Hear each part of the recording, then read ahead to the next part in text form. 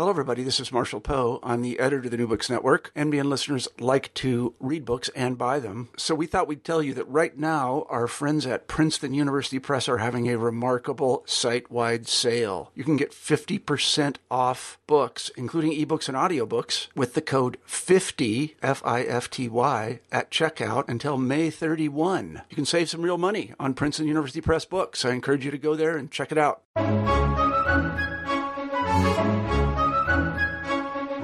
A central theological and philosophical problem facing Christians is the question, how could a merciful God damn people to hell? It is tempting to solve this issue by developing an image of God that leaves out mercy, or an understanding of Christian doctrine that rejects the concept of hell. In his new book, Hell and the Mercy of God, published in 2017 by Catholic University of America Press, Dr. Adrian Reimers takes up this challenge. In this thought-provoking work, Reimers does not simply seek to resolve this apparent contradiction, but reveals the connections between God's mercy and hell while embracing the ambiguity of human existence. Philosophers and theologians in particular will find this work useful, but it's so clear that students, and even historians like myself, will be able to understand it. I hope you will enjoy the interview and you'll go out and read Hell and the Mercy of God.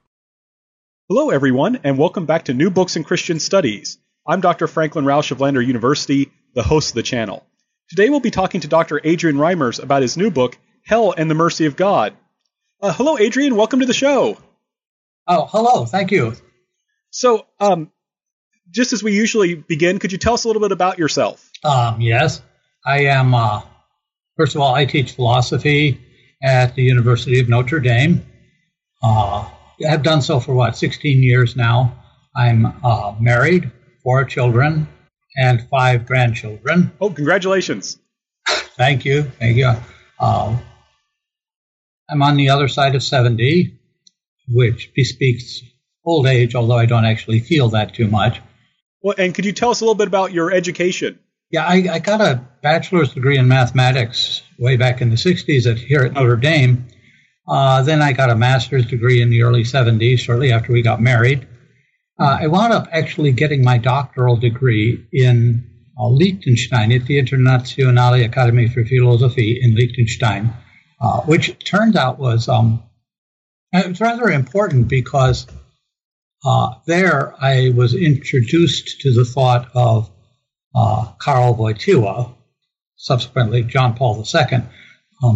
I had the great advantage there was that I ran into Professor Rocco Buttiglione, who became my dissertation advisor. And Rocco was a personal friend of John Paul II. And so he introduced me to him and got me into following John Paul's thought. So, and that's where I wound up getting my doctoral degree. Oh, excellent, excellent. And so, how did you come to choose to pick to write on this topic of hell and the mercy of God? Well, actually, I explained this in the introduction to the book. I went to Catholic school my whole life. I went to Catholic schools, okay? And, of course, hell was important. At first, when you're a kid, you learn the basics, be good, say your prayers, don't commit mortal sins, and you go to heaven, but commit sins, you go to hell. But gradually, you start thinking about that and what does that really mean? And eventually, as you grow older, the simplistic version that I just outlined, kind of the kids' version, really isn't satisfying. And particularly, you get important questions like, why is it that good people, nice people, go to hell? Or do they? What really is it that happens in hell? Presumably when you die, your soul lives on. Okay, well, how does a soul get burned up by a fire, for example? So the question is always kind of in the back of my mind. I've read Dante's Inferno a couple of times and thought about it. And, of course, doing my other stuff. From time to time, I just think back on the question of where do we go? What happens after we die? And so it's been a lifelong question. I've started thinking about how would I answer my students, about questions about, why do people go to hell? How can a good God send people to hell? And it just seemed to me that I'm at an age where, looking back, I should try to come up with some kind of an answer. I'm a philosopher, so I should be able to come up with some kind of decent answer to this, even if I'm not a theological expert. So that is basically, you could say, the result of a lifetime reflection, as it were, pulling things together. Yeah, in a way, it's an old man's book, but it's written. I'm thinking of the young people, actually, when I write it. So. Right. Well, it does. I mean, and that's one thing I like about this work is that you communicate, not only, in a sense, knowledge, but the wisdom you've gained in a very approachable way. Thank you. So this is something I think that for our listeners, for those who listen often to my interviews, I'm a historian, not a philosopher or theologian. And I can understand a good amount of this book, not all of it. But that was my fault, not the author's. So excellent. So you've told us a little bit about how you came to write the book, the main idea. And your book contains a prologue, and you talk about this person named Dismas. So I wonder if you could tell us, who is Dismas, and what role does he play in your book? Okay, Dismas, it's the name that has been given to the good thief on Calvary with Jesus. I find it worthwhile. In a way, I think if you know the story of Dismas, you know everything you need to know about hell and the mercy of God. He's hanging there on the cross. He's been condemned by the Romans, presumably for crimes he's done. Now, the scripture said he was a lawbreaker, a criminal of some sort. His buddy starts making fun of Jesus. If you're the Christ, why don't you come down from that cross and save yourself and save us too? And Dismas does something rather kind. He's basically lay off. We're getting punished for stuff we did. This is the penalty you get for doing, crossing the Romans, as it were. But this man did nothing wrong, so leave him alone. And then he turns to Jesus, or he addresses Jesus and says, Jesus, remember me when you come into your kingdom. I don't know what he was thinking of. Did he really think Jesus was going to rise from the dead, that Jesus was going to come into a kingdom? But whatever was going on in his mind, whatever he was trying to say, he was respectful of Jesus. He showed some mercy to Jesus by, telling his friend to back off. And then he says, remember me when you come into your kingdom. And Jesus said, this day you'll be with me in paradise. I don't think the guy knew what to make of that necessarily, but after the Romans broke his legs and he died, Jesus said, you're going to be with me in paradise. And there he was. In a way, he had blown his whole life, and at the very last second, he asks mercy of God, asks mercy of Christ, and he's in paradise. So I think that certainly the impression that I got in my early days back in Catholic grade school was that I got to do a lot of stuff to earn my way into heaven, and he didn't earn his way into heaven. So it's really a matter of pure mercy. Turn to Jesus and he will give you your salvation. Excellent. And it's interesting to me because, this is the prologue. You start off with Dismas and this wonderful reflection on him and on this scene where that you just described. And then it's fascinating to me because in the first chapter of your book is the fall of Satan. And that's kind of an interesting juxtaposition. So I wonder, who is Satan then? And why is he so important in understanding God's mercy? Well, of course, Satan, according to theologians going back almost to very early in Christianity, was one of the angels. He is identified with Lucifer in the book of Isaiah. Angels are pure spirits. They are not embodied. So the reality of being an angel is different than being the reality of human beings. But they're intelligent and they have will. Who is Satan?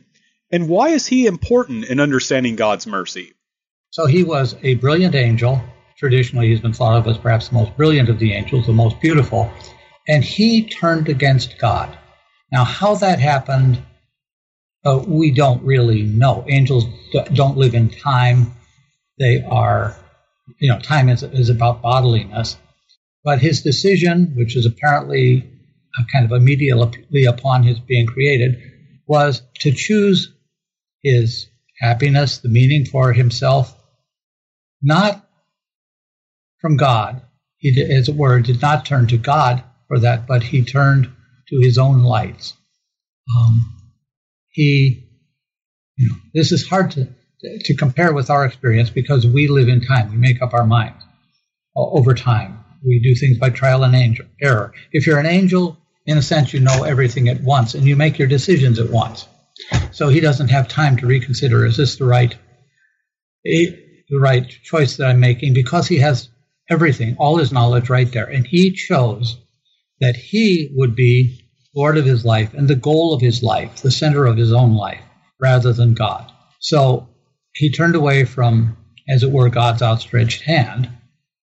And so from there on was deprived of the vision of God. Turned to God, and the reward, as it were, is the vision of God. But he turned away.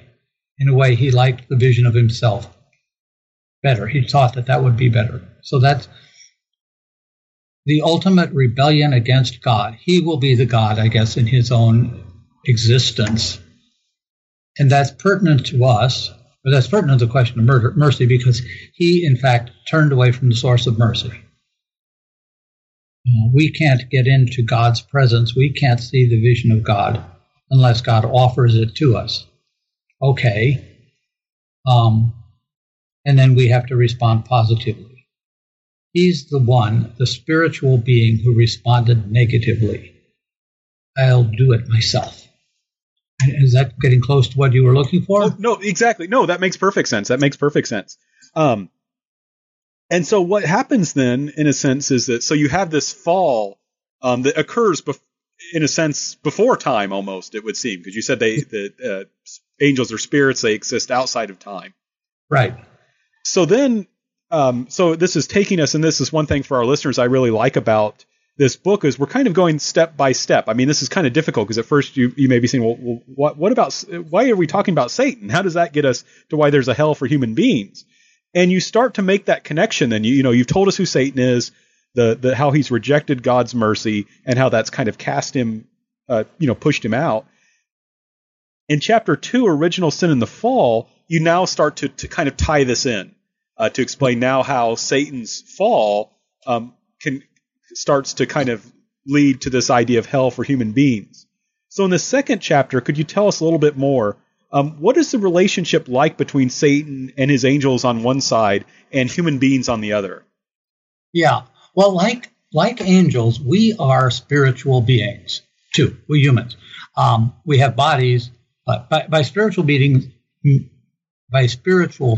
I mean that we too live for truth and goodness, even though we may not realize it, even though we may even try to deny it. We, in fact, are always concerned about truth and goodness. That cheese in the fridge, is that still good? Sam the mechanic tells you that your engine block is cracked, and your first question is that really true?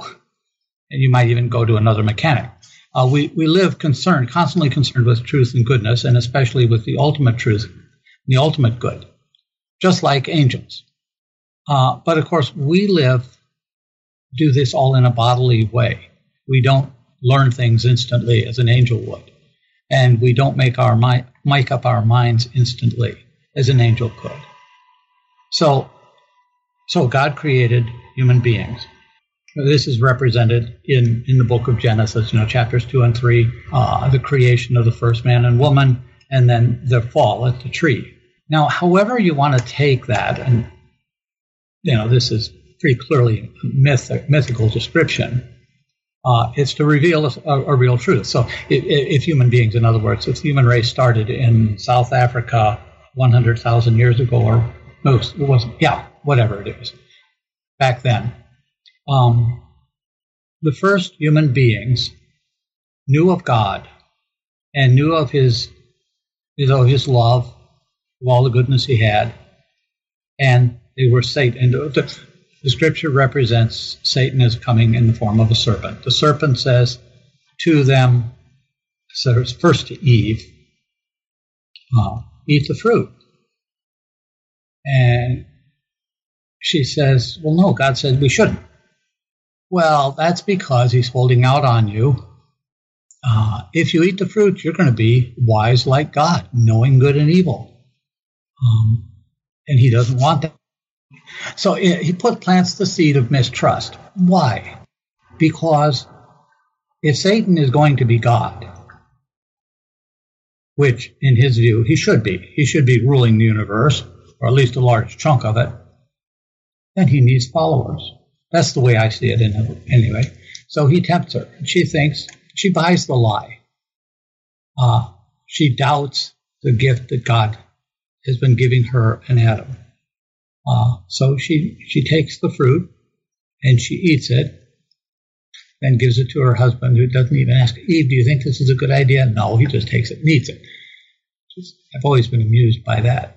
Right. The only one who does any thinking is the woman. Anyway, but he seduces her, or both of them really, I think, into mistrusting God. In a way, what he does, I can think through good and evil myself. I can have the wisdom to decide what is good and what is evil, rather than trusting in God, who incidentally has given us this marvelous garden and this world to live in, and a beautiful partner for me here. It's Satan's plot, as it were. Right. So his kind of continuous desire to want to be like God, like he looks to himself initially and rejects God's mercy, and then now he wants to have followers, so he can be like God in that sense, to receive what only God should get. Yes, that's right. And actually, when I think about Satan, I find it also helpful to think about kind of his big dramatic followers on earth. Mostly I think about Joseph Stalin. Stalin was the author of all truth, the arbiter of all good in the Soviet Union. He really was God. Actually, Solzhenitsyn, in one of his novels, In the First Circle, even presents Stalin as wondering, almost asking God, why do you put up with your enemies when you could easily crush them? I, Stalin, who am God of at least the Soviet Union, would certainly not allow what you allow. That's the implicit thing that he tells. In a way, my image of Satan is borrowed from Joseph Stalin. How's that? Right, no, that sounds like a good a person as any in history to make that comparison. I'm always amazed at Stalin. And that, in a sense, that brings us then to your third chapter, Judgment and the Mystery of Evil. And this is a very, very interesting chapter, and there's many questions that I could ask about it, because it is so far-reaching and so kind of broadly conceived. But the thing that caught me the most, and this may be because I'm a specialist in Asian Christianity, so I have to study Confucianism, is this issue of vice and virtue. So I wonder, could you tell us a little bit more about what are vice and virtue, and what do they have to do with God's judgment and the ultimate fate of a human soul, especially in terms of mercy? Right. Well, what do vice and virtue have to do with it? We human beings who live in the body have to discover the truth bodily and live out goodness bodily, which means often, the search for truth always involves a lot of error. I mean, you know that, you're a scholar. As children, we make mistakes, and then even as advanced scholars, we get things wrong. And likewise, in our search for what is good, we have to grow in our understanding of that. And we have to try to attain goodness. Aristotle talks about this, about the importance of developing virtues. If you don't have virtue, he said, you can't live a good and noble life. The vicious man, a man who's got vices, is going to be too self-indulgent. So he's going to wind up getting drunk. He's going to overeat. He's going to be a glutton, perhaps. Or he, giving rein to his temper, will be imprudent in how he relates with others, probably unjust. The hothead gets himself into trouble. Alexander Hamilton was really smart. He did a lot of great and wonderful things, but he could not say no to the duel because his honor was at stake. I don't think Aristotle would have approved of that particular thing. So we have to have virtues. And the more virtuous we become, the better off we are just in this life. If you want to be a citizen of Athens, have a good life, be virtuous. Well, That's all true. But, of course, the question is there is a higher good that we are called to, which is ultimately life with God. God wants us for himself, to be with him, which is even better than living as an honorable city in ancient Athens, which is kind of Aristotle's ideal. We need to be the best we can, but of course, this is the best we can it's in relation to God, the ultimate perfect good. So if if we're virtuous, we don't really need mercy. And if we're not virtuous, we don't really deserve it. So how does that work then with this whole concept of God's mercy? But then God is merciful, but also wants us to be good. Okay, I think that I'm not sure that I would agree that without virtue, we wouldn't need mercy. Actually, I think we do, because our purpose is not simply to be good citizens. Our goal in life is to be in union with God. When we get to the judgment scene, the king will invite all those on his left to come into the place prepared for you by your Father. But it is really into a community, into the city of God, to use Augustine's phrase. So virtue is important, but that's only what we can do. Virtue is formed by love, which means that it has ultimately to be directed toward the perfect object of love. We know, actually, that Satan's followers, we could say, can be virtuous too. There's a certain virtue that is practiced. Criminals can be very clever in committing their crimes. I sometimes ask myself, is it really right? Should I applaud Paul Newman and Robert Redford for pulling off the sting because they were robbing a man of $500,000?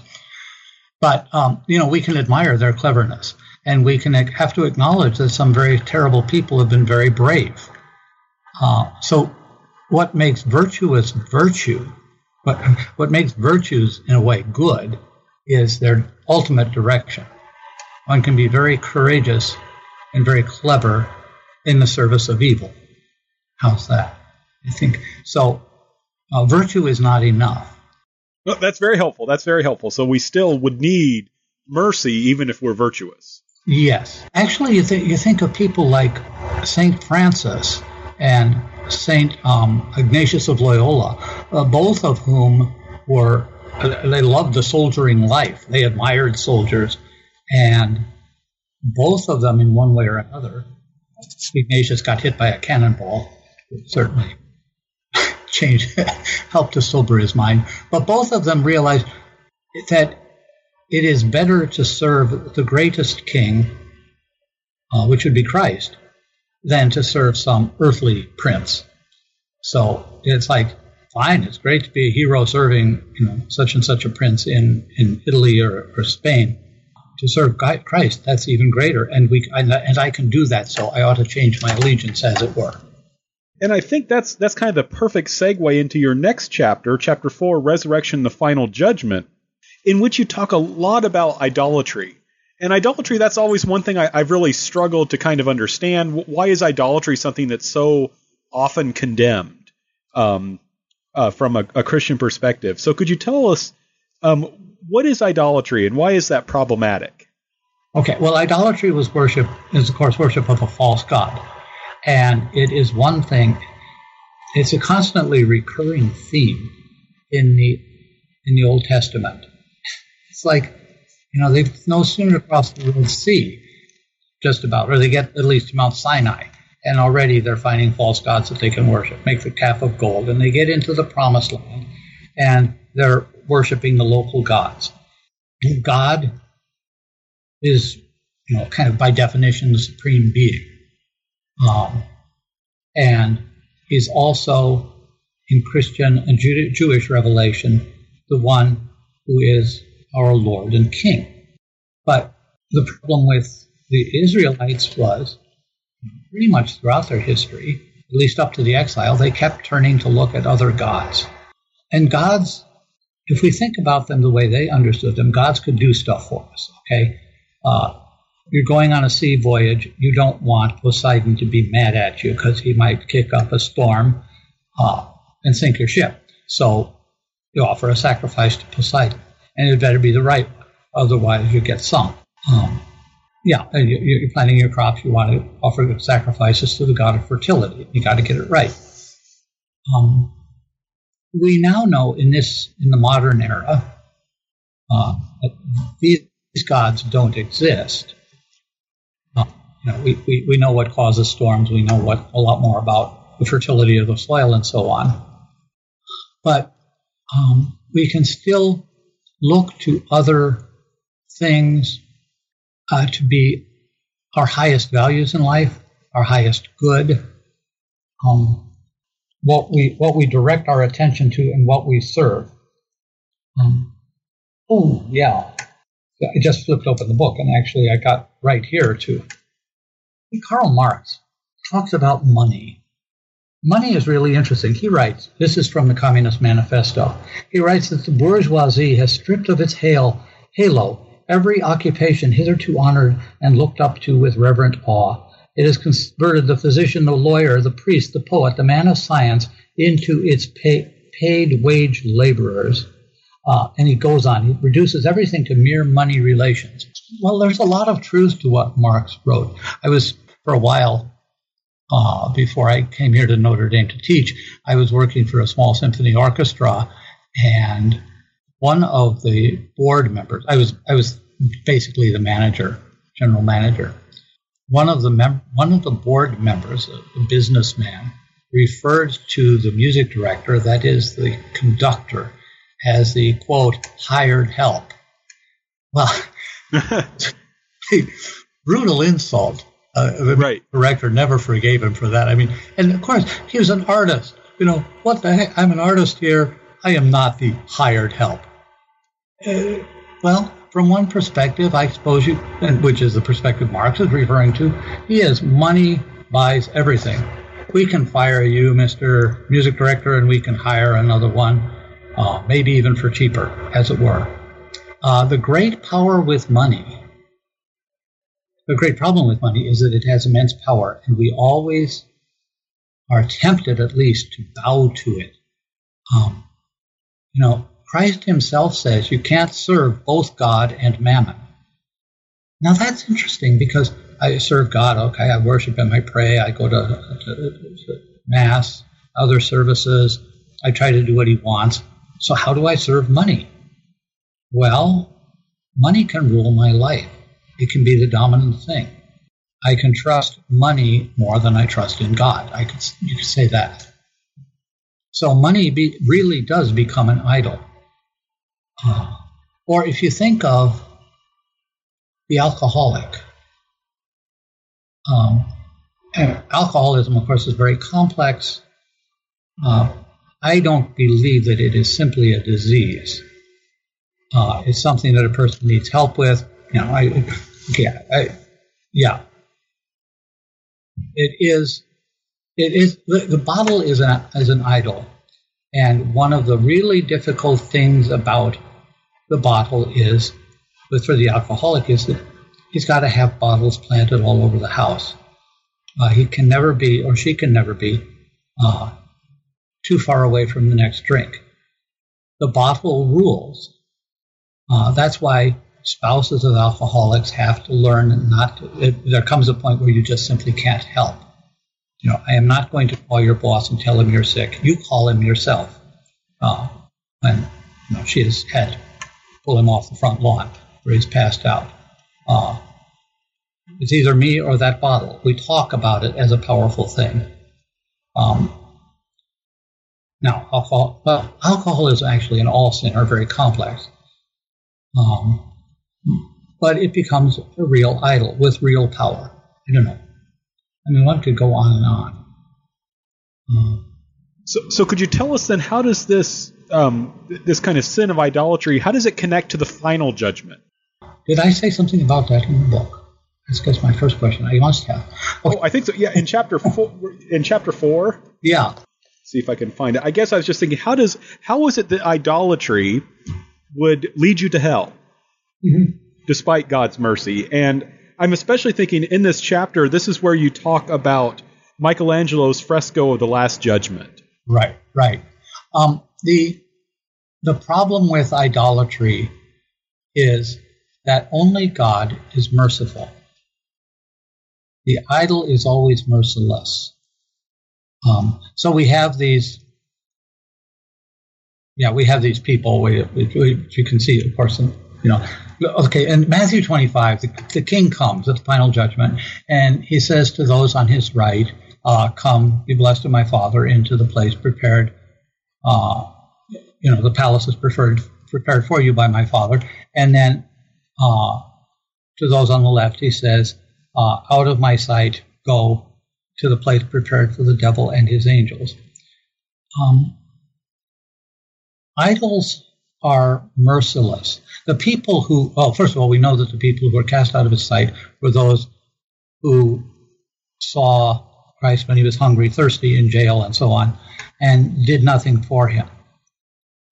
Idols are merciless. Idols don't care.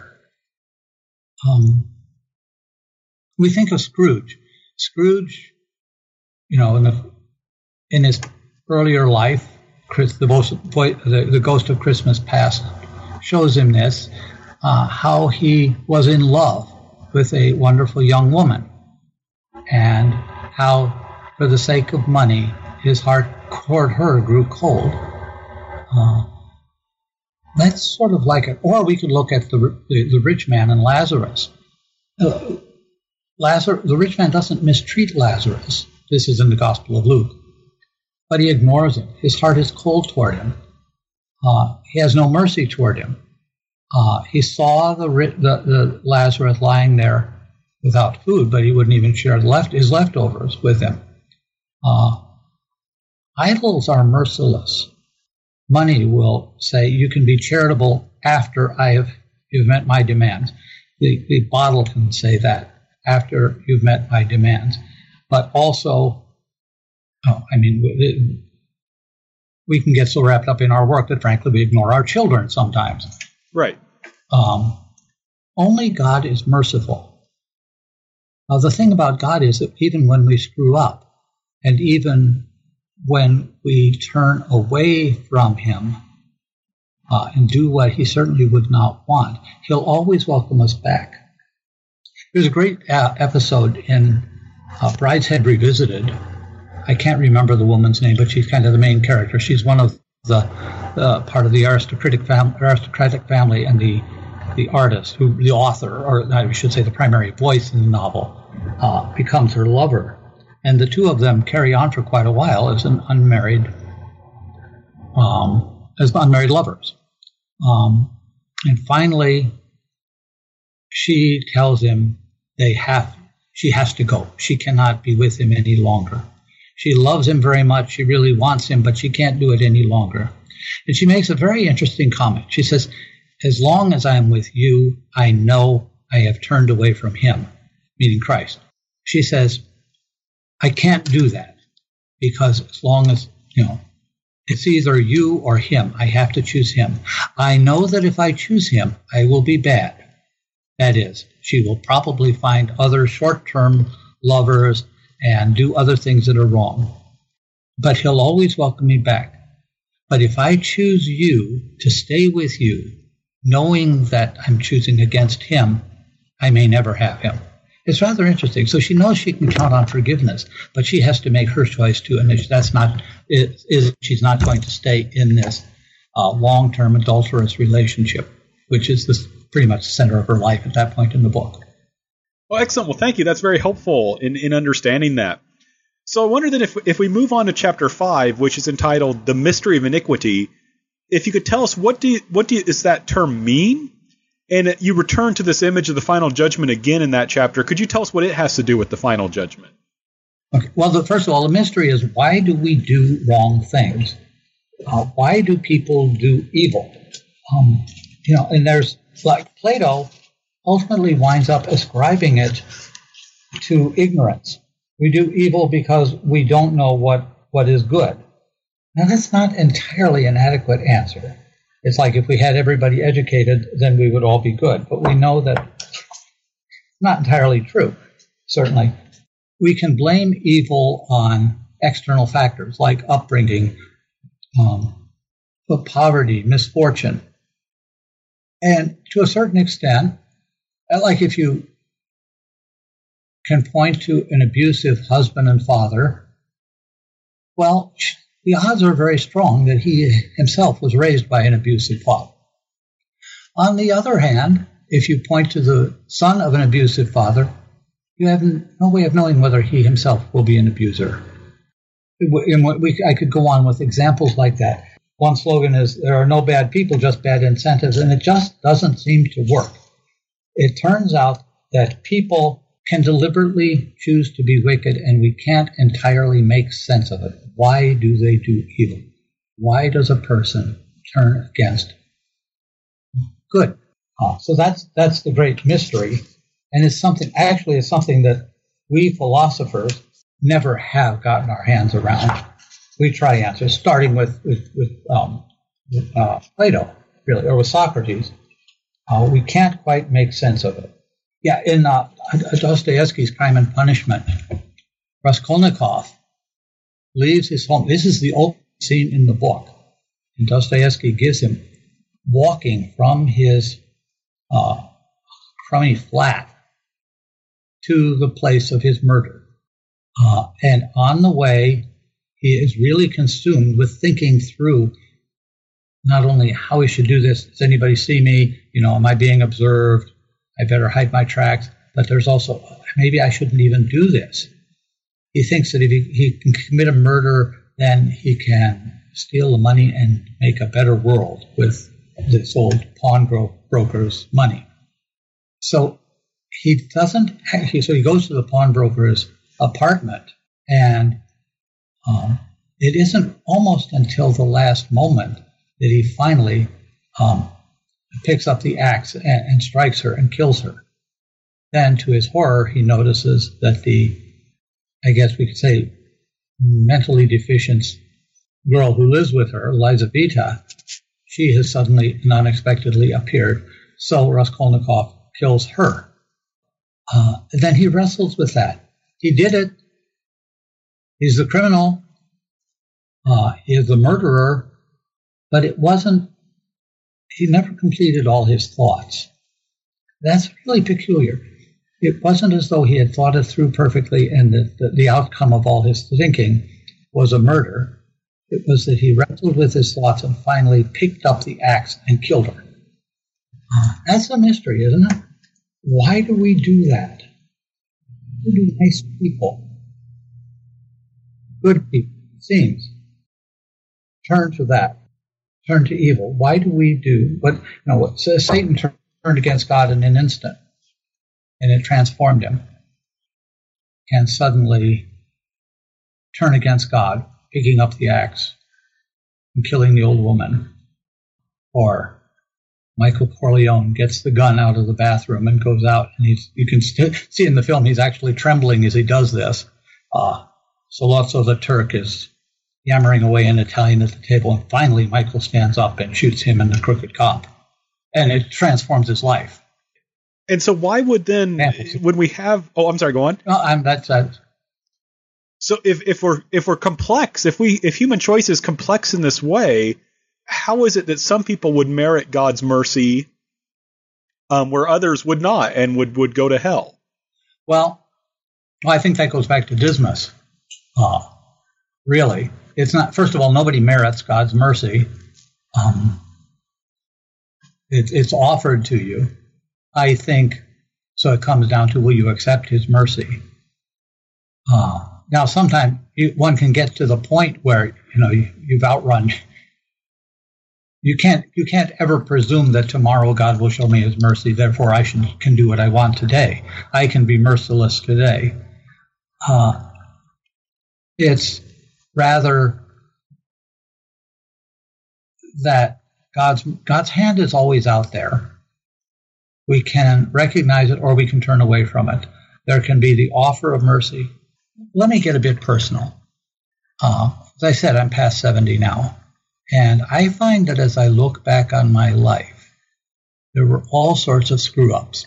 I can think of relationships I've damaged, people I've hurt, opportunities to do something good that I passed up on, opportunities to do something bad that I didn't pass up on. And in a way, it's almost as though I can see that there was mercy in my life. I didn't always remember it, recognize it. Sometimes, the biggest mercy is to have things turn out badly, which, you lose your temper at a friend and he's not your friend anymore. And that's a good lesson, and it helps pull you back to a better attitude toward people. But we can't. So the important thing is to respond to his mercy when he offers it, when there's an opportunity to be merciful. One can, though, continually turn away from it. One can deliberately choose not to be merciful himself, and in that way, what else is God going to do? What's Christ going to do? You won't be merciful. That's kind of the condition. You won't join me in my mercy. Then you got to go. Is that at all an intelligible kind of response? Oh, no, that makes perfect sense. So it's not, like you said, it's not something that's merited. It's something that's freely offered, but it's ultimately our free choice, right, whether to accept it or not. And that actually, if it's okay, I want to skip ahead, because that brings us to something in chapter 7 that you talk a little bit about in chapter 7 somewhere else. I'm going to read from the book because you identify this paradox at the beginning of chapter 7. And you say, here is a great paradox, on page 179. Yeah. The damned are not treated unjustly. They choose to turn from God, and so they are cast out from his presence. And yet if Michelangelo is right, and this is referring to the Last Judgment, and our Lord's words give us reason to believe he is, they are surprised and dismayed by their fate. So this is kind of a paradox, because we've been talking about how this idea you can choose to accept or reject God's mercy, but if you make that choice, why would people be surprised? So what? Oh, go on. Yeah, because you don't know. In a way, you don't know what it entails. You get involved in the evil. You tell his story. You believe his story and Satan's, and you think it's going to be good. You wind up with consequences that you hadn't expected. Now, Adam and Eve, believe the devil. Okay, fine.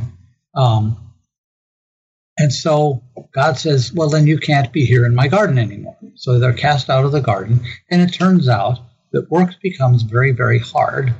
You'll grow your crops by the sweat of your brow. The woman's urging will be toward her husband. And for his part, he will dominate over it. You can imagine, as they have just done this thing, they ate the fruit, but then he is blaming her. God says, you ate the fruit? Why? Well, the woman you put here with me, she gave it to me and I ate it. And the woman passes it off on the snake. Then as they leave the garden, you can try to imagine the conversation, the recriminations back and forth. They cover themselves up because they realize they're naked, and he is probably desirous of her, but she's not going to give him what he wants, at least not for a while, because frankly they're miserable right now. They never bargained for this, but in a way they did. Of course, they mistrusted God's love. Or you can think of the young man who maybe gets seduced into joining the mob. Join the mob, you got money in your pocket. Those guys always got money in their pocket. They got respect. They got women whenever they want them. They got what's not to want. You'd be a fool to pass up the opportunity. Well, you get into the mob, and very quickly you discover that your life is not your own. That in fact you are not treated with respect within it. You're treated with contempt. You're doing things that now are dangerous, that you used to find disgraceful or disgusting. You have to do things that are worse and worse. So I think if we look at what happens when you accept the satanic offer, you thought you would be happy. You're getting, in a sense, what you asked for. And it's not nearly as good as you thought. In fact, it's pretty bad. And so ultimately, you've decided, as it were, by choosing against mercy, against God, you wind up in Satan's kingdom. He doesn't appreciate all you did for it. You chose him. He's going to be my Lord, but you're in his kingdom. And frankly, he has nothing but contempt for you. Because, of course, the way Satan works is contempt. Well, and that's one thing I like that you did in this book was you put, especially in chapter 6, you differentiate these two kingdoms, the kingdom of God and the kingdom of Satan. And in a sense, we choose, however much consciously we choose, but we choose which one we're going to be a part of. Right. And of course, like you said earlier, one is the kingdom of idolatry, which is merciless, and the other is God's kingdom, which is full of mercy. Yes. Yeah, I don't think, in a sense, you can never satisfy Satan. You know, everybody close to Stalin wound up sent off to the camps or murdered by him. And that's the kind of personality we're dealing with. Somehow you got what you want, but it wasn't what you expected. Or at the opening of early in the Lion, the Witch, and the Wardrobe, the kid, was it Edmund, right? He gets seduced by the Turkish delight, which the queen gives him. And then for the rest of the book, he never gets any more Turkish delight. Yeah, this is true. He has to betray his brother and sisters. He's on the side of evil. She treats him with contempt. And there's no more Turkish delight. So we're running a little bit low on time, so I wonder if I want to skip ahead just to chapter 8, the fullness of good, because this is where you deal with the issue of theodicy, of how we deal with God being all good and all powerful and all knowing, but there's still being suffering in the world. So how would you deal theologically or philosophically with the problem of God's goodness and human suffering? Yeah, I think the fundamental principle for me is that God is the perfect good, and all good comes from God. With Thomas Aquinas' point, makes that argument. So what do I make of it in my life? Well, it means that ultimately I don't know completely and thoroughly what good means. I have a pretty good idea of what a lot of, my wife's love, that's good. Okay. There are things what we know about goodness in this life is only an approximation. The fullness of good is found only in God. Therefore, we don't understand what is really good and what is not completely. And we don't quite recognize what is really evil. If Dismas had not been arrested by the Romans and condemned and put on that cross on the hill on Golgotha, he would never have asked Jesus, probably would never have asked Jesus to remember him when he comes into his kingdom. It turns out that was really salvation for him. And, of course, if you know much about crucifixion, that's a horrible way to die. It really, it's a way of torturing somebody to death. But for him, that was good because he got to know God. John Stuart Mill writes in his Utilitarianism, it's a very seductive book. He says that the principle should govern all our behavior as the principle of happiness, the greatest happiness principle, happiness being pleasure in the absence of pain. And he goes on it and says, look, some people say this is godless, but actually it is very much in a tune with God, because God wants all his creatures to be happy, and therefore our principle, greatest happiness principle, is a very godly principle. Well, it's true that God wants all his creatures to be happy, but not apparently in this life. Our fullness of happiness is only with him. in this life we can have moments and snatches and glimpses of happiness, but like St. Augustine says, you made us for yourself, O God, and our hearts are restless till they rest in you. So we are sinful, imperfect beings, and we live in it's a beautiful world, but it also, the way the planet is built, you've got tectonic plates floating on lava, and every now and then we get earthquakes and tsunamis and stuff like that, which cause harm. We have to have weather, but I guess there's right now this massive hurricane aiming for Texas, and there's going to be a lot of suffering and property damage, I'm sure, down there. So, but maybe the highest good isn't to have one's home completely safe and sound down in Houston or Galveston. Maybe there's a higher good that God wants you to find. There is, actually. This is one of those things we philosophers don't do well with. We won't ever know the answer, I think, until we're looking at truth and goodness in the face, which would be God. Theodicy falls short. Well, excellent. I think that's a great way to conclude, what's really an informative and thought-provoking work, and one that I enjoyed. And there's a lot for our listeners. There's a lot more to this than what we were able to talk about. So if you found this intriguing, I hope you'll have a look at it, because it is. Adrian does a wonderful job of explaining all these things. Certainly has helped me to kind of understand these issues a little bit more. Adrian, we've taken a lot of your time, but if I could just take a little bit more and ask you our traditional New Book Networks question, what are you working on now? Well, I'm going back. My focus of my work is still on the thought of Karl Wojtyła / John Paul II. I'm working on a book basically relating his thought on the theology of the body to Pope Paul VI's encyclical Humanae Vitae, in which Paul VI famously declared the use of contraceptives to be morally wrong. How does John Paul II's thought relate to what Paul VI had written in that encyclical? So that's the current project. Well, that sounds fascinating. Well, it is. Well, excellent. Well, thank you again for giving us so much of your time and writing this fascinating book. Oh, sure. Oh, you're welcome. I appreciate your interviewing me. Well, thank you so much. You have a good day. You too. Thanks a lot. This has been the Christian Studies channel of the New Books Network. I'm Dr. Franklin Rausch of Lander University, the host of the channel. I want to thank you for listening to this interview, and I hope you'll come back and listen to another one soon.